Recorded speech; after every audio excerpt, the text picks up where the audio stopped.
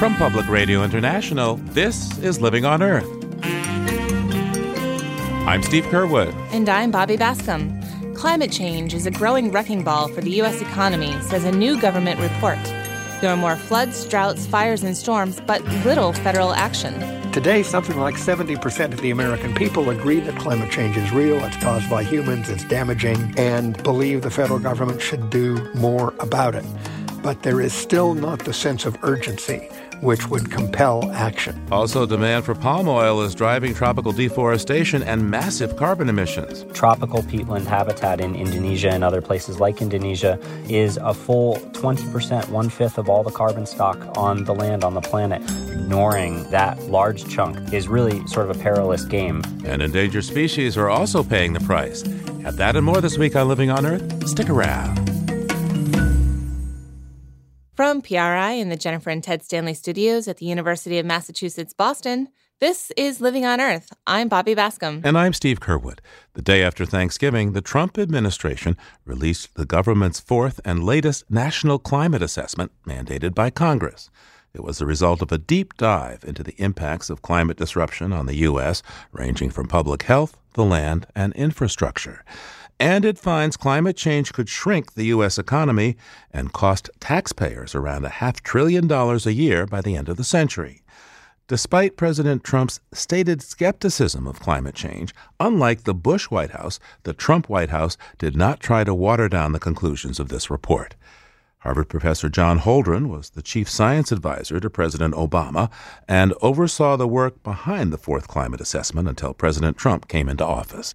This was a report in which 13 federal government agencies participated, all of the members of the U.S. Global Change Research Program, which was created by Congress in 1990 and has existed and functioned effectively ever since. All 13 agencies contributed to this report with their top experts on climate change and its impacts.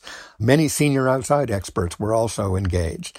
The thing was reviewed by the National Academy of Sciences. It was reviewed by all 13 agencies that participated. And in none of those agency reviews were any changes requested. And again, I think that was a very conscious decision, and it's to be admired that they elected not to try to change the content.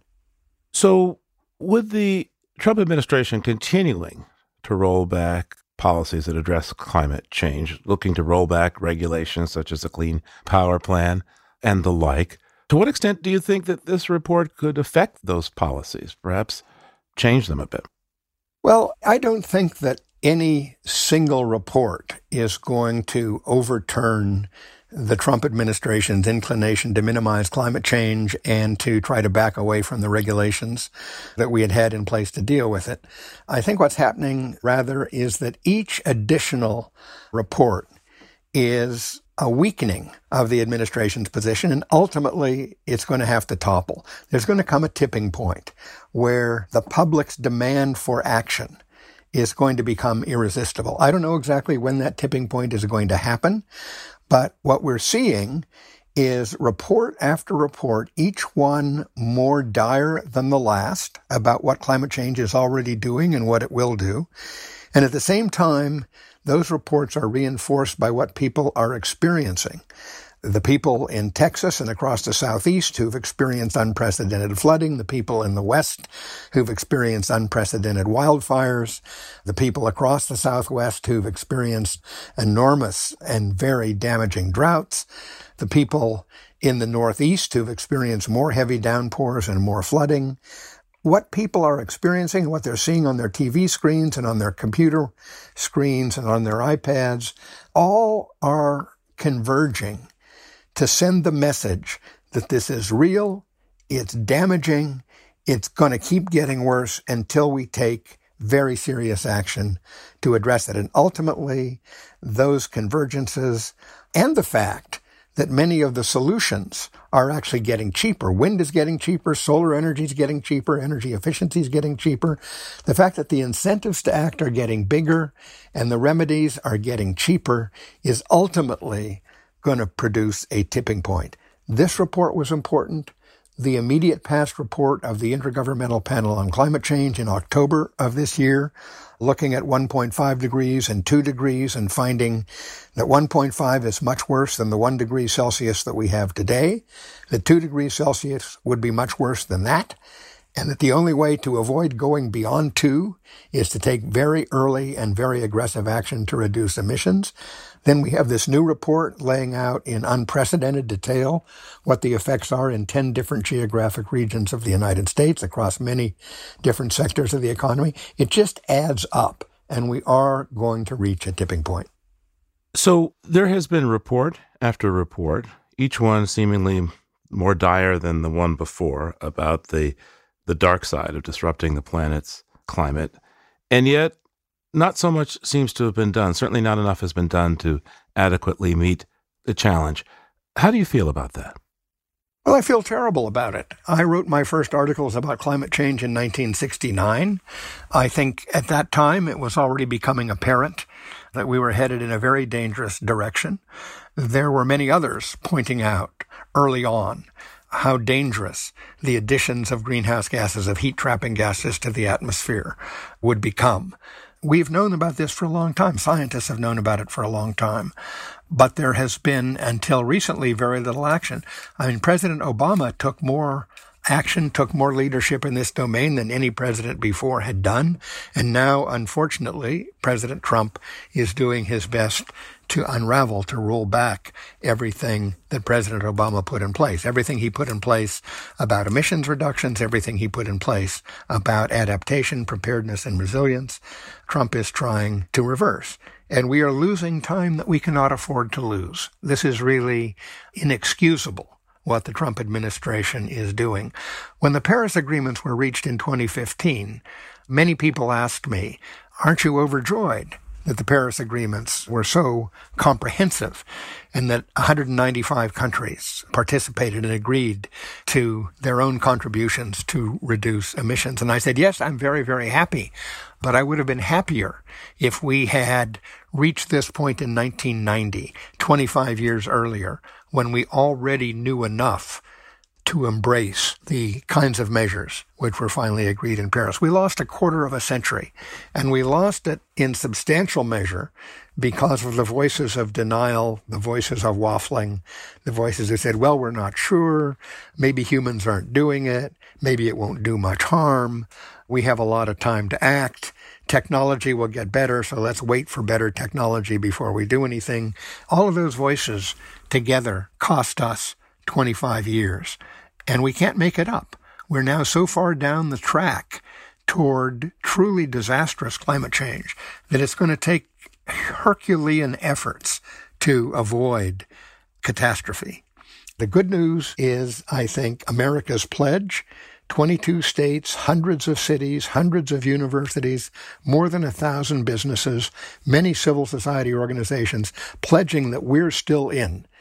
That at all these levels, in all these organizations, across all these sectors, Americans are determined to take the measures needed to meet the commitments we made in Paris.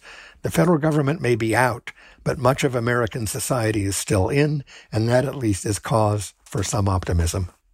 So there's a new Democratic majority coming to the House in January.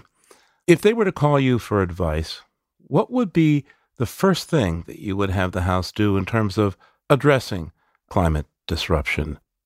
Well, I think there are three major things that are needed. One is a price on carbon. I think the House should pass legislation that would create a substantial tax on carbon, which would escalate over time. The second thing that the House should do is they should pass a very large increase in funds for research and development and demonstration of advanced energy technologies, which down the road can help us reduce our emissions more deeply as is required. The third thing that the Congress should do is pass a variety of measures making adaptation, preparedness, and resilience mandatory across the government's departments and agencies. President Obama issued various executive orders that made it a requirement that every department and agency in the federal government had to take climate change, adaptation, preparedness, and resilience into account in every program, every project, every budget. Trump has rolled all that back. Congress should put it back again. And another thing that Congress should do, which we, again, we're doing with executive authority in the Obama administration, is boost efforts at climate change education. We need a public that understands more thoroughly than today's public does how serious this problem is. Today, something like 70% of the American people agree that climate change is real, it's caused by humans, it's damaging. Something in the range of 70 to 80% believe the federal government should do more about it. But there is still not the sense of urgency which would compel action. And we were working in the Obama administration with schools. We were working with colleges and universities. We were working with medical schools and nurses' schools and schools of public health on the public health impacts of climate change so that every student studying medicine, studying nursing, studying public health would have to take a course in the impacts of climate change on health. We were working with the National Park Service to provide materials on what climate change is doing to the national parks so that when people go to the parks, they can actually see what's happening and understand what's happening. We should be doing all that and more to educate the public, and the Congress could insist that that needs to happen. Of course, there are many other things on the Congress's agenda, a lot of other crazy stuff that this administration has been doing that needs to be stopped and reversed. But I certainly hope that the new Congress will give serious attention to the challenges of climate change, which are so big and coming so fast that really our only sensible option is to begin to take it much more seriously. Harvard professor John Holdren is former science advisor to President Obama and senior advisor to the Woods Hole Research Center presidency. John, thanks so much for taking the time with us today. It's been my pleasure. Thank you, Steve.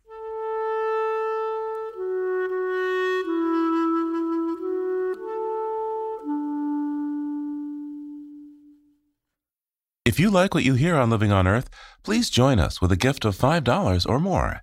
Just go to loe.org and click on Donate at the top of the page. And thank you.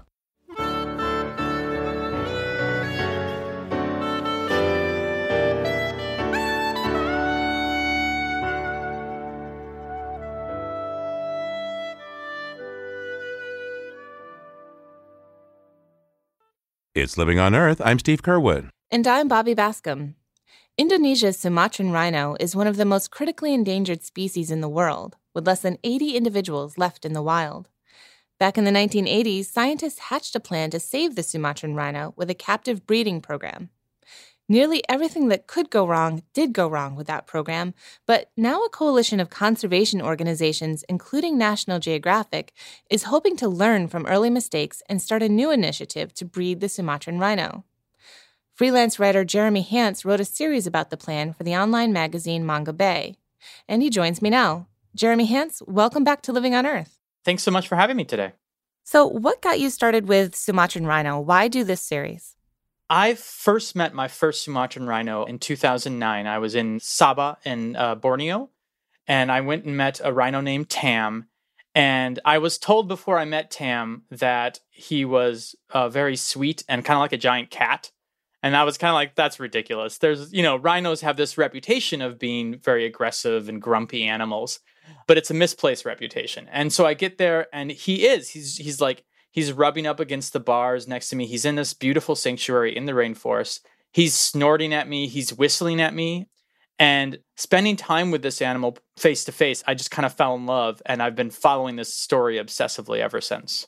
Well, what does it look like? How is it similar and dissimilar to its African cousins, the white rhino and the black rhino? Sumatran rhinos are the oldest rhinos on Earth, and they're the weirdest. They're the smallest. They have hair, and they're distant related to the woolly rhino, and they are the last rhino in their particular genus.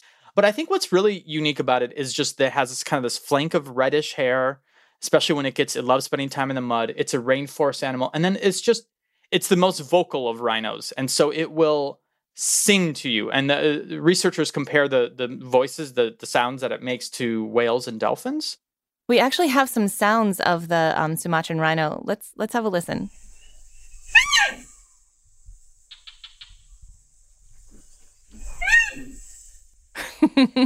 So, how many Sumatran rhinos still exist in the world today, and why are they so critically endangered? Sure. So the short answer is no one actually knows for sure how many exist.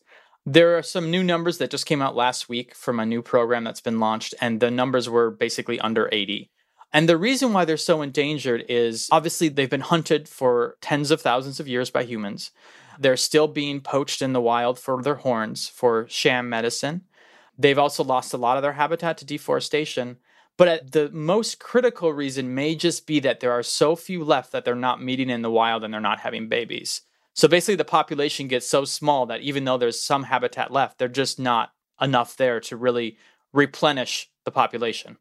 Right, and as the name indicates, they're from Sumatra in Indonesia, which is, an archipelago of islands. So they're separated, geographically. They can't find each other. Yeah.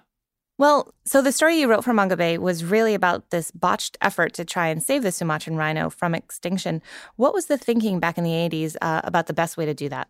Yeah, so in the 80s, you had a really interesting development where several of the rhino experts got together in 1984 and they decided they knew that the rhino was disappearing. They knew that there was a chance of extinction even then, especially the ones who are really forward thinking. And they said, we need to get this animal in captivity. And at that time, they had already successfully done captivity for white rhinos, black rhinos, and Indian rhinos. So they thought, we can do this.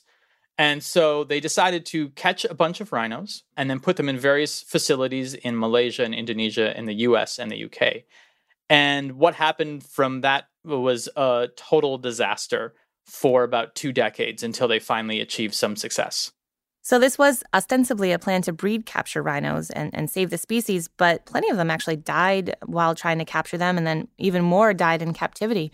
What went wrong? Yeah, a lot of things went wrong. I mean, conservation is complicated. It's messy. You're dealing with animals that at the time no one knew anything about. So what went wrong is there was mistakes made. Rhinos died in traps. People didn't know exactly how the best ways to catch them, or there was just, mistakes. Life happened. But then when we got them into captivity, for a long time, people were feeding them as if they were a black rhino or a white rhino. They weren't feeding them correctly. So animals would just sort of slowly die in captivity because they weren't getting the right food. They weren't getting the right nutrients. There were also accidents. There was disease. And basically, it took scientists and zookeepers and conservationists about 10, 20 years to really figure out how to feed them right, how to care for them, what diseases were cropping up. And so you have this series of just tragedy, tragedy, tragedy. At the same time, in some ways, even worse is the whole premise of this idea was to produce rhino babies, right? We were going to get a bunch of rhinos in captivity. They were going to mate like crazy, and we were going to have all these little baby rhinos running around. That didn't happen. They could not get the females to get pregnant. So for the first 17 years, there was no babies. And then finally, a woman named Terry Roth at the Cincinnati Zoo was able to crack what was going on and was able to produce the first baby. And what did she learn? What did she do differently? Yeah, so what she did, she's a scientist. She works at the Cincinnati Zoo, and she's still there. And she's a really incredible individual. But she knew the history. She was brought in to sort of take these 2 rhinos and get them, last chance to do this. And she basically put the rhinos together. She knew that something was going on with the female ovulation. So she would do ultrasounds all the time to see why the females weren't ovulating. And they just did this for 40 days. They put the male and the female together and watched what happened. And then she took measurements to see what was going on with the female. And eventually what she discovered is that a Sumatran rhino is actually an induced ovulator. And what that means is that there needs to be something to kick off the ovulation in a female. Otherwise, they just don't ovulate. So once she was able to crack that code, then all of a sudden she was able to actually get pregnancies. And then through time, they were actually able to get a live baby on the ground in 2001. Wow. Well, so from what I read in your article, breeding pairs were captured in these so-called doomed habitats. Those were areas that were slated for clear cutting. But after that, a lot of money went into capturing them, moving them, housing them, breeding them, taking care of them for years and years. Wouldn't it have been cheaper and more effective just to protect their habitat? Yeah, and that debate was going on at the time, and there was a lot of very well-known, renowned scientists making that argument, and there was a lot of struggle. And basically, after the captive breeding program went so bad, the debate shifted into we need to protect the habitat. We need to set more habitat aside. The problem that we've run into now is there are so few left that we have basically one of 2 choices. We can either kind of watch them slowly go extinct potentially. There might be 1 or 2 potential viable populations, or we can catch a few more rhinos and keep trying to keep this captive breeding alive. And neither option is great. It's not an easy situation. But I do think what the captive breeding population has done is they have proven they can do it.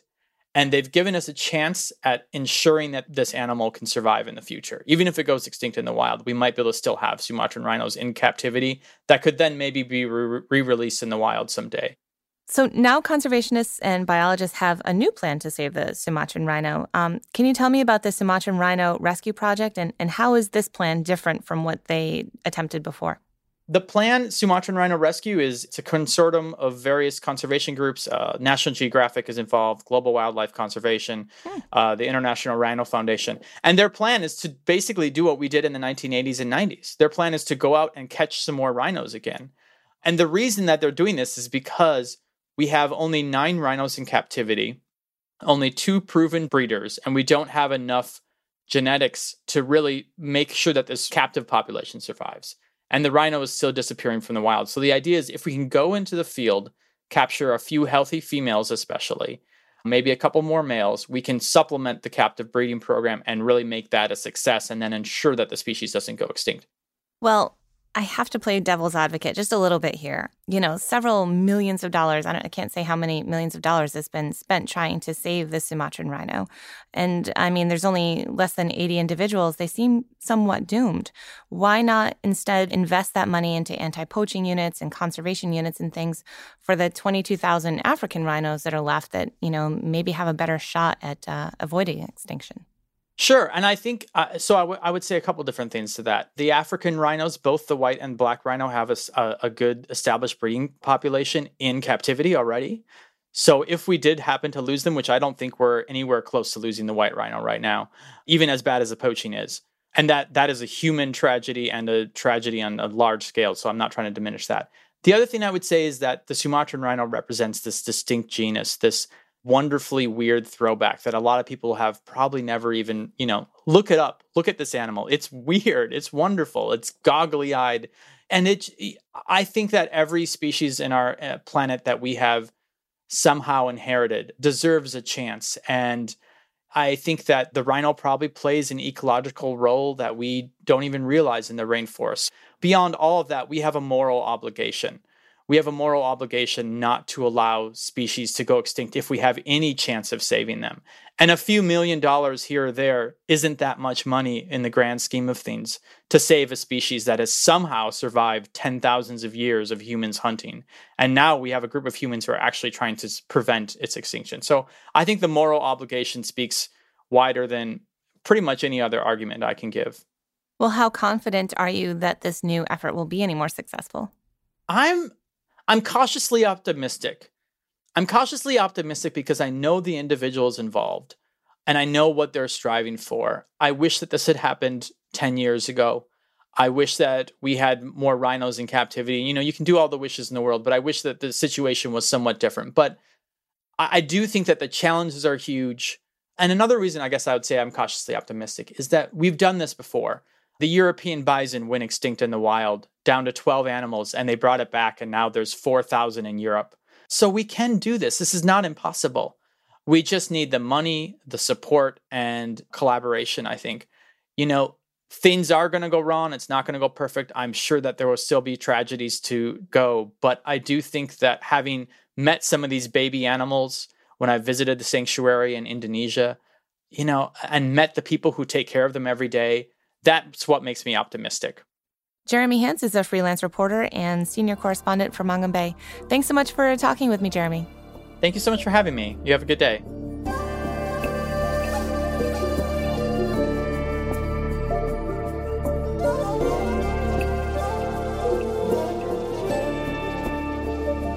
One of the biggest drivers of extinction for the Sumatran rhino is habitat loss, namely the conversion of tropical forest land into palm oil plantations.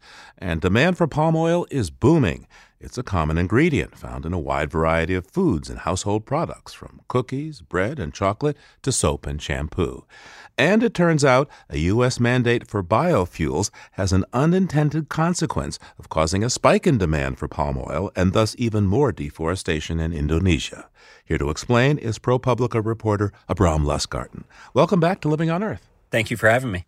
Yeah, so talk to me about the act of Congress that was signed in 2007 by President Bush that transformed the demand for biofuel in the United States. What exactly was this law, and how does it relate to the palm oil industry in Indonesia?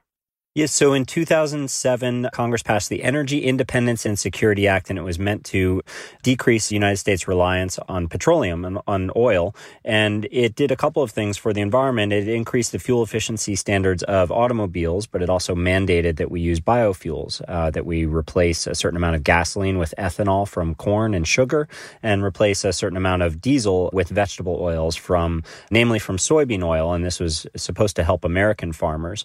What ended up happening is that Indonesian farmers who grow palm oil also contributed to the biodiesel supply, but also as the soybean oil supplies around the world were used up to support biodiesel in the United States, the food industry, which uses vegetable oils for lots of different purposes, went to palm oil instead. And basically, palm oil demand increased dramatically as the soybean oil on the market disappeared and was used for biodiesel. Explain for our listeners what a plot of land looks like after it's been cleared for palm oil tree plantations, the sorts of things that you saw.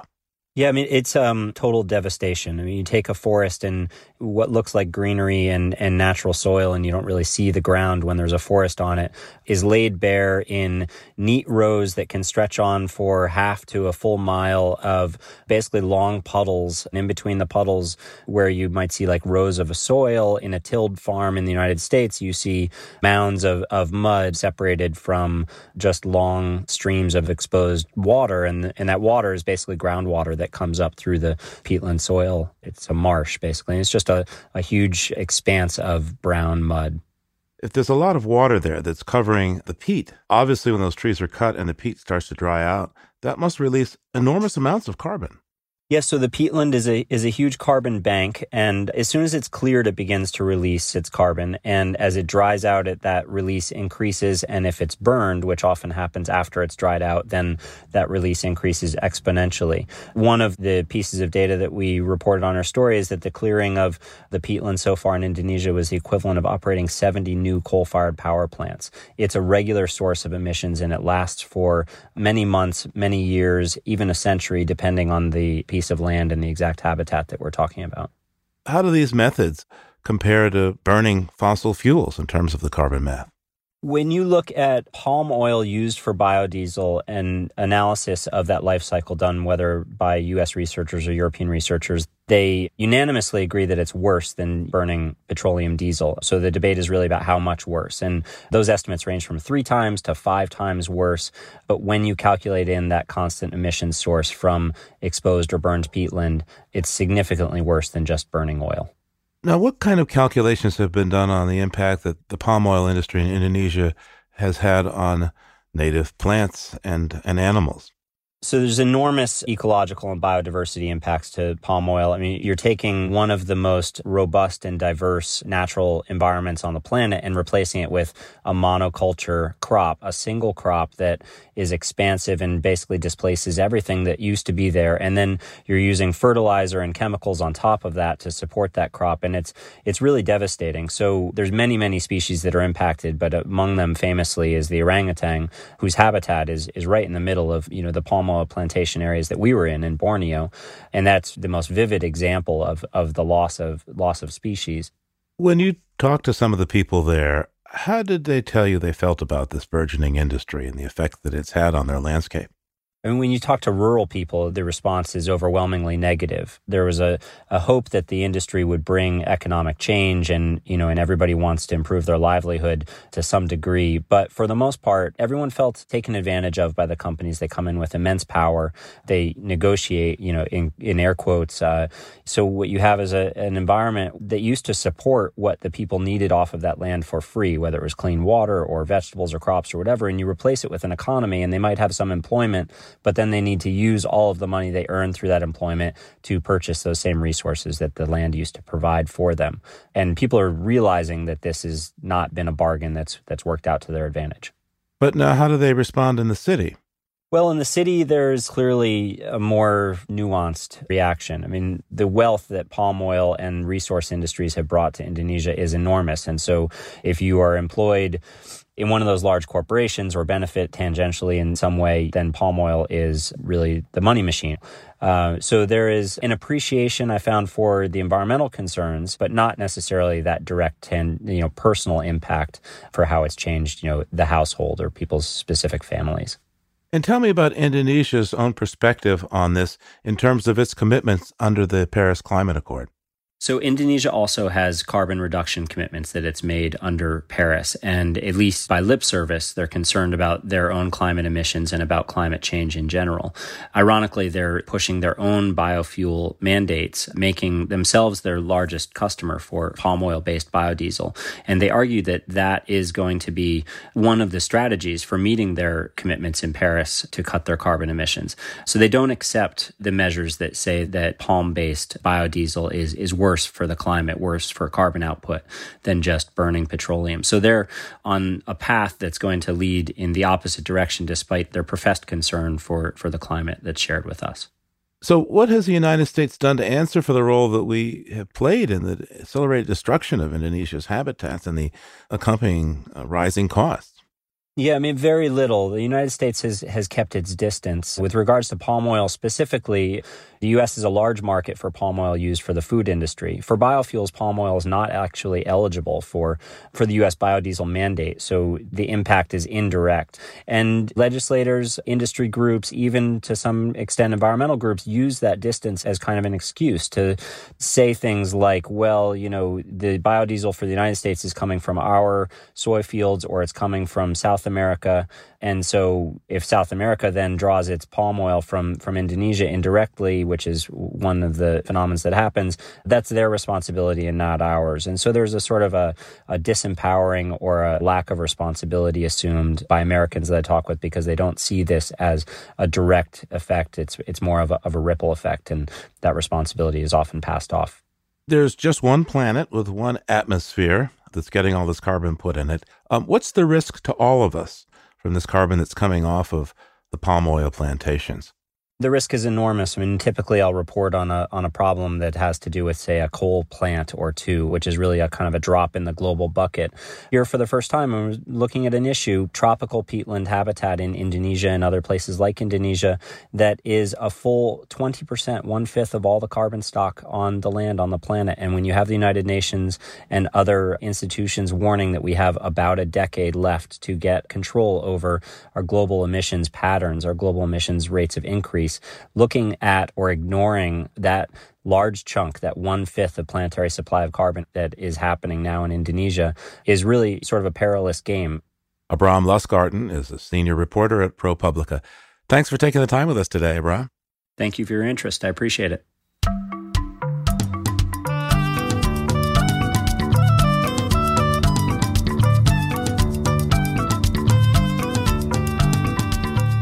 November marks the start of the courtship season for the Laysan albatross. These seafaring birds can soar hundreds of miles per day with barely a wing beat, and they mate for life. BirdNote's Mary McCann tells us about an enduring matriarch of this species.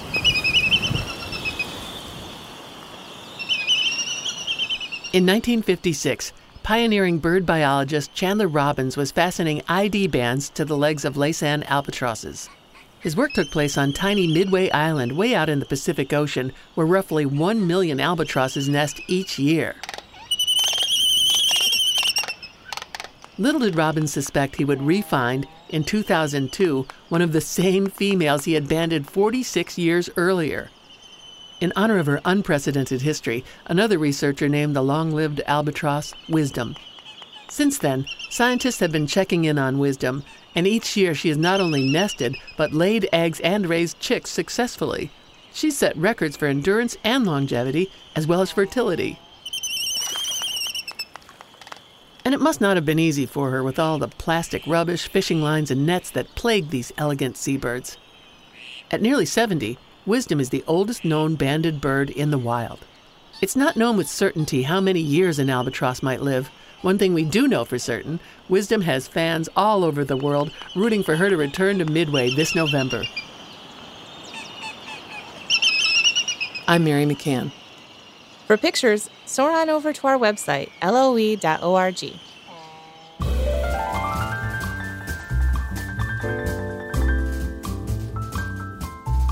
Coming up, the stone walls of New England, where they say good fences make good neighbors. That's ahead here on Living on Earth. Support for Living on Earth comes from the Gordon and Betty Moore Foundation and from a friend of Sailors for the Sea, working with boaters to restore ocean health. It's Living on Earth. I'm Steve Curwood. So let's take a look now beyond the headlines with Peter Dykstra. Peter's an editor for Environmental Health News. That's ehn.org and dailyclimate.org, and is on the line from Atlanta. Hey, Peter, how you doing? Doing all right, Steve. I want to talk about the Amazon rush since we're getting on toward Christmas time. But no, we're not talking about Amazon.com. We're talking about the original, only true Amazon, the world's biggest rainforest. And in the past year, from August of 17 to July of 2018, there was an alarming rate of deforestation in the Amazon, about 3,000 square miles. To put that into perspective, that's about 3 times the size of the state of Rhode Island, or about 1 billion trees. And a number of years ago, deforestation was decreasing in the Amazon, but this has turned around, huh? It was, but it seems to be heading back up. In the coming years, it may head upwards dramatically even more. And of course, Jair Bolsonaro, the president-elect of Brazil, as a campaign promise, said he wanted to turn the Amazon into an even bigger agricultural juggernaut, which of course means removing all of those annoying trees. Oh boy. Hey, so what else do you have for us today? A little speculation about how sea level rise could cause a big wave of gentrification in the United States. Gentrification from sea level rise? What are you talking about? Well, think of the coastal communities that are going to be displaced if all of the projections about sea level rise hold true. You've got poor communities like Liberty City in Miami, neighborhoods in Brooklyn, small towns along the Louisiana coast. But you've also got filthy rich communities with million or multi-million-dollar homes around New York City, the Jersey Shore, the New England coast, and of course, down in Florida, beautiful Mar-a-Lago. So you're saying that when the waters rise, those rich people are going to be competing with the poorer people for new places to be? Right. And in the real estate market, if it's rich people versus poor people, guess who gets the best land? So you'll have inland gentrification as everyone moves away from the coastline. Again, it's only speculation. There's no data to back it up, but it's something to think about and something to prepare for as one more unintended consequence of sea level rise and climate change. And it's not just sea level rise, Peter. What about places that have really been blasted out by these intense forest fires? Those folks are looking for new homes as well. That's right. Hey, what do you have from the History Vaults for us this week? We have a 30th birthday party, December 6th, 1988, the birth of the IPCC, the Intergovernmental Panel on Climate Change, the UN body of scientists that's considered to be the gold standard of climate science. 30 years old, huh? Boy, that happens fast. Right, 30 years old, entering middle age. Remember, of course, that in 2007, the IPCC was 19 years old. The IPCC was a teenager when they shared the Nobel Peace Prize with Al Gore. They've been so effective that climate deniers have set up a shadow IPCC called the Non-Governmental International Panel on Climate Change, or NIPCC, to try and bamboozle a few more people into thinking that climate change isn't the problem that scientists say it is. Indeed. Hey, Peter Dykstra is with Environmental Health News. That's ehn.org and dailyclimate.org. We'll talk to you again real soon. All right, Steve, thanks a lot. Talk to you soon. And there's more on these stories at our website, loe.org.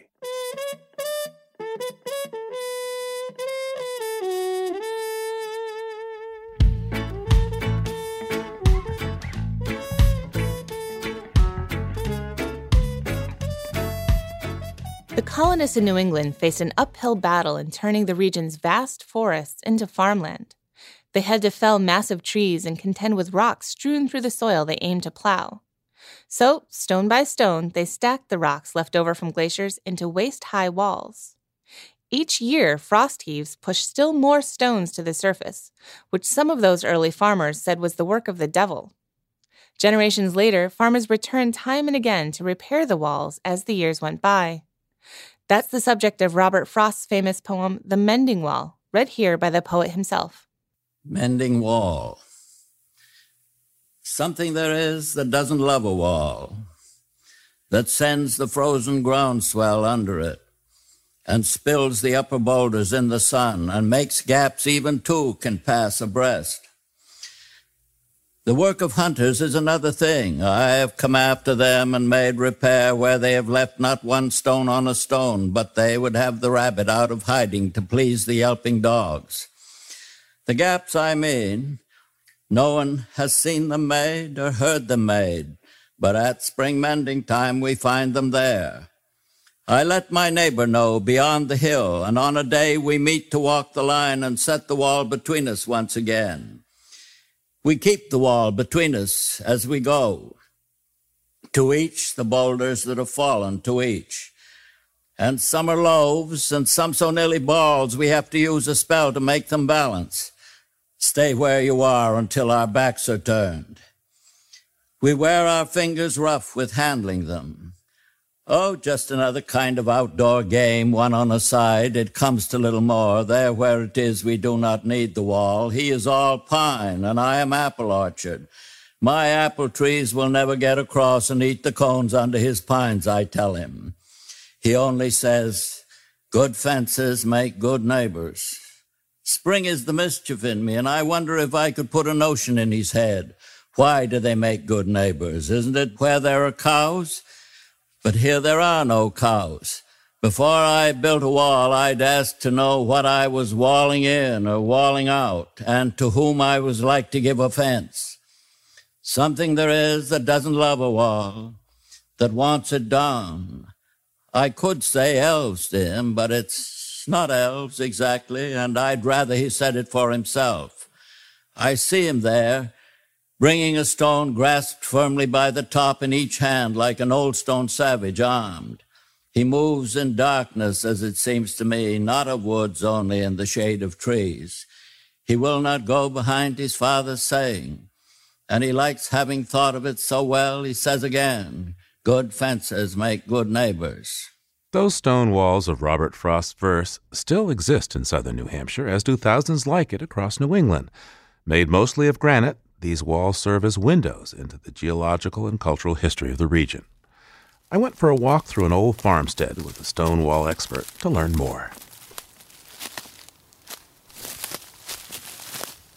So we're here in Nottingham, New Hampshire, at a 1755 farmhouse that's surrounded by stone walls, and we're joined now by Robert Thorson. He's a professor of geology at the University of Connecticut, and he's author of Stone by Stone, the magnificent history in New England's stone walls. Welcome to Living on Earth, Professor.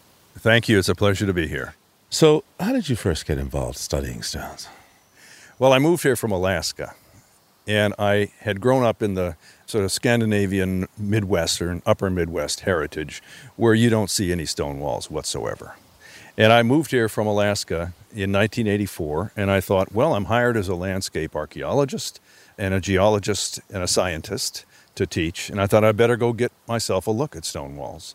And so I went to the Natchog State Forest, which is nearby in eastern Connecticut where I was working, and I just started walking a traverse. And I was going up over one after another and another and another stone walls, and it just struck me that day. What are these things? Why are they the size they are, the color they are, the mass they are, the continuity they are, the pattern they are? All those questions that a trained scientist would ask about them. So now stone walls are all over the region. Who made these walls? If you're talking about the abandoned field farm landscape of the 19th and 18th century, then almost entirely it's the people who owned the land and were using money from the land to do things.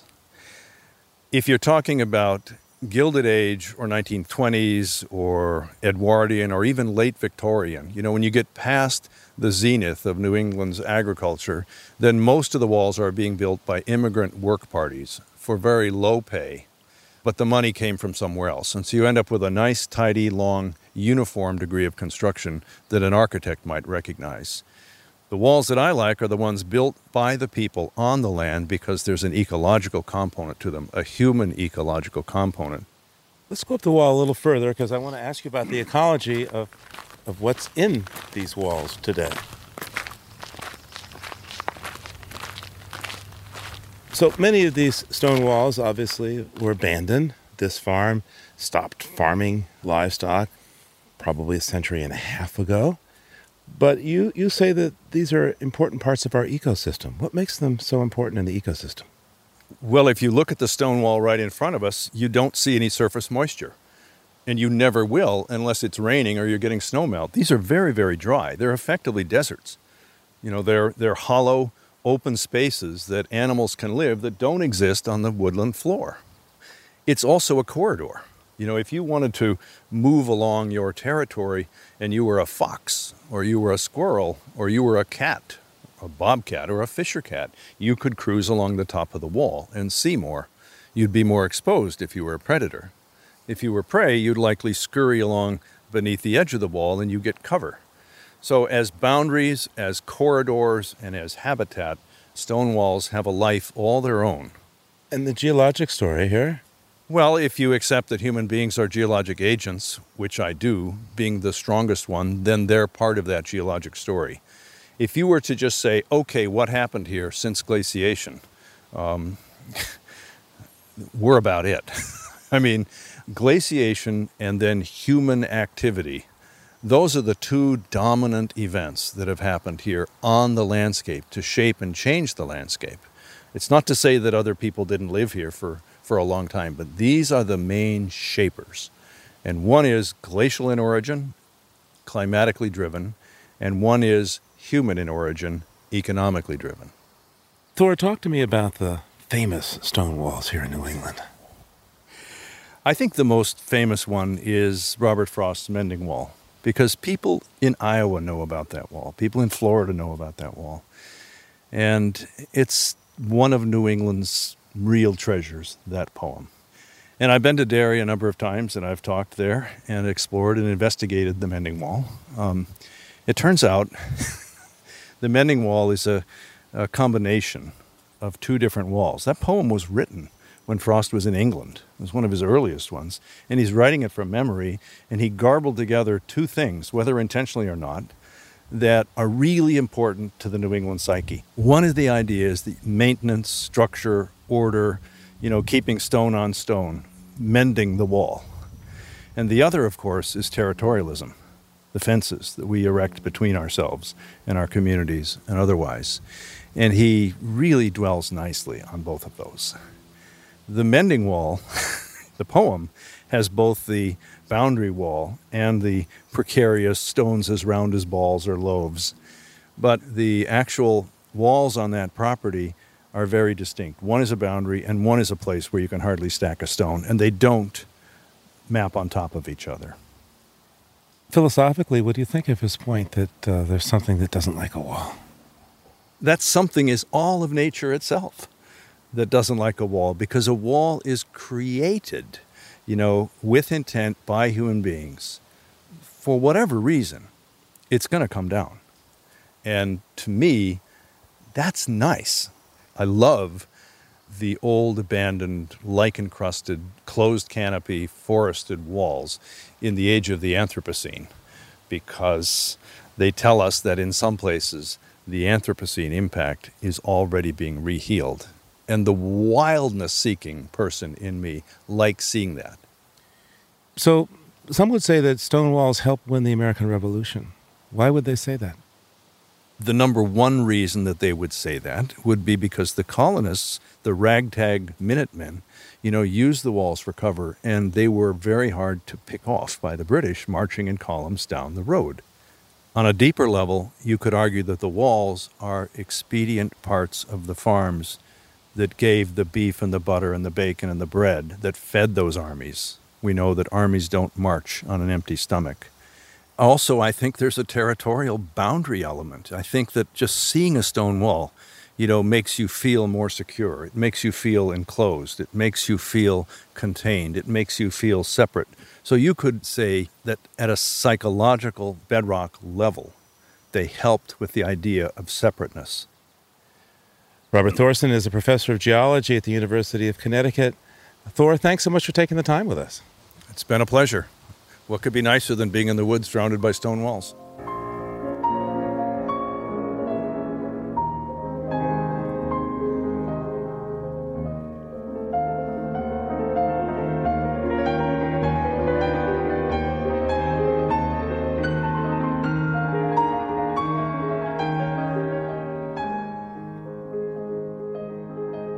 Living on Earth is produced by the World Media Foundation. Our crew includes Naomi Ehrenberg, Thurston Briscoe, Jenny Doring, Jamie Kaiser, Don Lyman, Liz Malloy, Ainsley O'Neill, Jake Rigo, Adelaide Chen, and Yolanda Omari. Tom Tiger engineered our show. Allison Lierstein composed our themes. And we say goodbye this week to Sarah Rappaport. Thanks for all your hard work, Sarah. You can hear us anytime at LOE.org, iTunes, and Google Play. And like us, please, on our Facebook page, PRI's Living on Earth. And we tweet from @LivingOnEarth. I'm Bobby Bascom. And I'm Steve Kerwood. Thanks for listening.